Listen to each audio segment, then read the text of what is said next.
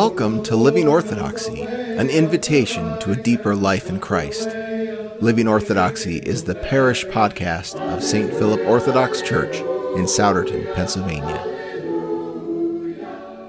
In the name of the Father, and of the Son, and of the Holy Spirit. Amen. If there was one parable that could stand as a summary of the gospel, I think the prodigal son would be it. We can feel the truth of this parable on so many levels, how it interprets us, how it presents the whole tragic story of humanity and the graciousness and love and humility of God. And of course, we read this parable as we approach Lent, precisely to show us the path of repentance. Have we come to ourselves and returned to the Father's house in the waters of baptism and our commitment to live in the church, to commend ourselves and each other and all of our life to Christ our God as a living sacrifice, as the Kaminskis and the Hyatts have here today with baby Benjamin? And will we come to ourselves again and again, always renewing this return to the Father in our life in Christ, together with those in Christ?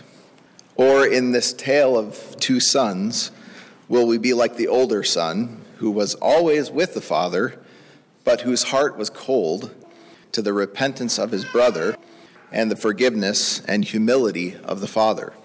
This, I think, is quite clearly how we should read the parable, that these two brothers represent two alternatives, two dispositions toward repentance. But what has struck me as I've reflected on this passage is that the question is not as simple as which brother will I be like? Which will I imitate? Rather, is it not the case that we have been and can be like both brothers, perhaps at different times in our lives, and perhaps even at the same time? Is it not the case that having gone into a far country, squandered our substance, our inheritance from the Father, what the text calls the Father's life, his vios, having experienced the famine in our exile, having felt the lack and deprivation there, and attaching ourselves to other masters who send us out into the field to sit in the slop, feeding on the pigs' pods, and having returned and experienced God's grace and forgiveness for ourselves, that we can become cold and hard to the repentance of others and the continuing need of our own. We can leave the pig pen and return to the Father, and yet find ourselves as those who have always been with the Father, but no longer truly know the Father or ourselves, because we do not extend that same love and forgiveness to others, or do not pray for for the salvation of others. Perhaps a biblical example of this is the prophet Jonah, who, after experiencing and gladly accepting God's grace and forgiveness, sulks and laments at the fact that God won't destroy the Ninevites, those other people. I was interested to learn that the word prodigal is asotos, which actually derives from the word sozo, to save. To live as a prodigal is, in this kind of etymological way, is to live without salvation, without protection, without healing, or outside of the wholeness that comes from communion with the Father. Of course, in this way, as many have observed, the true prodigal in the story is the older son, who stayed behind, who was always with the Father. This is indicated subtly, or not so subtly perhaps, by how the Father addresses the objecting older son. He says, "Son, you are always with me, and all that is mine is yours." And then he goes on. But the older son here is actually not called son. It's not the Greek word huios, but child, teknon. Interesting, huh? Contrast with earlier.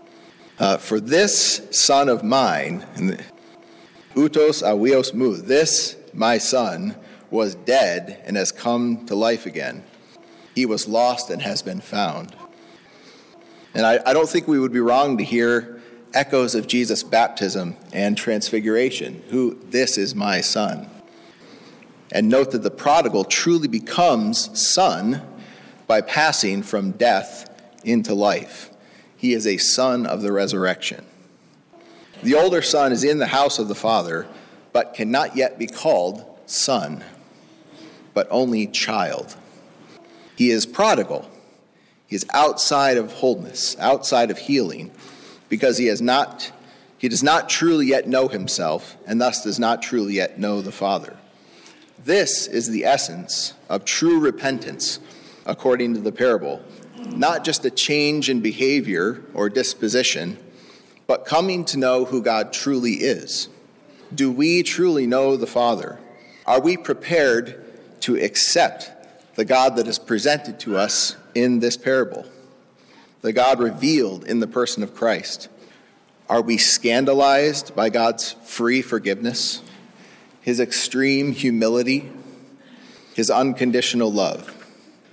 The parable is telling us that we cannot truly know ourselves until we understand that this is who God is, what he is really like. We cannot move from child to son or daughter until we embrace God in this way. This is not the God of infinite self-regard who must be true to himself by exacting payment from us or from a substitute victim for our sins, or whose infinite honor must be satisfied, whose seething wrath must be assuaged so that he can love us again. This is not the God who cannot bring himself to look at us in our mire and filth, lest he be stained or tainted by it. This is not the God of order who polices the cosmos, looking to accuse, ready to pounce, to plunge us into guilt trips, or ready to exact retribution on us for disturbing the perfection of his world with our noise. This is the God, the Trinity, who loves his children, his image bearers, as he loves himself. He loves us as persons, not as problems, not as necessities. He loves us as seeking to be in communion with us, not to humiliate and condemn us. Oh, that I would be such a father, that I would be such a Christian, such a God-bearer and God-imitator. This is the radical teaching of the parable. We must come to know what God truly is like, and if we don't, we can be in the household of God and yet be prodigal, that is, asotos, outside of healing and wholeness. As St. John says in his first epistle, we have come to know and have believed the love which God has for us. God is love, and the one who abides in love abides in God, and God abides in him. By this, love is perfected with us, so that we may have confidence in the day of judgment, because as he is, so also are we in this world. There is no fear in love, but perfect love casts out fear, because fear involves punishment, and the one who fears is not perfected in love. We love because he first loved us. If someone says, I love God, and hates his brother, he is a liar, for the one who does not love his brother, whom he has seen, cannot love God, whom he has not seen. And this commandment we have from him, that the one who loves God should love his brother also. If we really believe this, how would this change our lives, our marriages, our church, our nation, our world? If we knew ourselves as the prodigal son of the unconditionally loving Father. I close with this prayer I recently discovered, attributed to Metropolitan Filaret of Moscow, which I think captures the spirit of the prodigal son. Lord, I know not what to ask of you. You alone know what my true needs are. You love me more than I myself know how to love. Help me to see my real needs, which may be hidden from me. I dare not ask for either a cross or a consolation. I can only wait upon you. My heart is open to you. Visit and help me in your steadfast love. Strike me and heal me. Cast me down and raise me up. I worship in silence your holy will. I offer myself to you as a living sacrifice. I put all my trust in you. I have no other desire than to fulfill your will. Teach me to pray. Pray yourself in me. Amen. For more information about St. Philip Orthodox Church, visit us online at st-philip.net.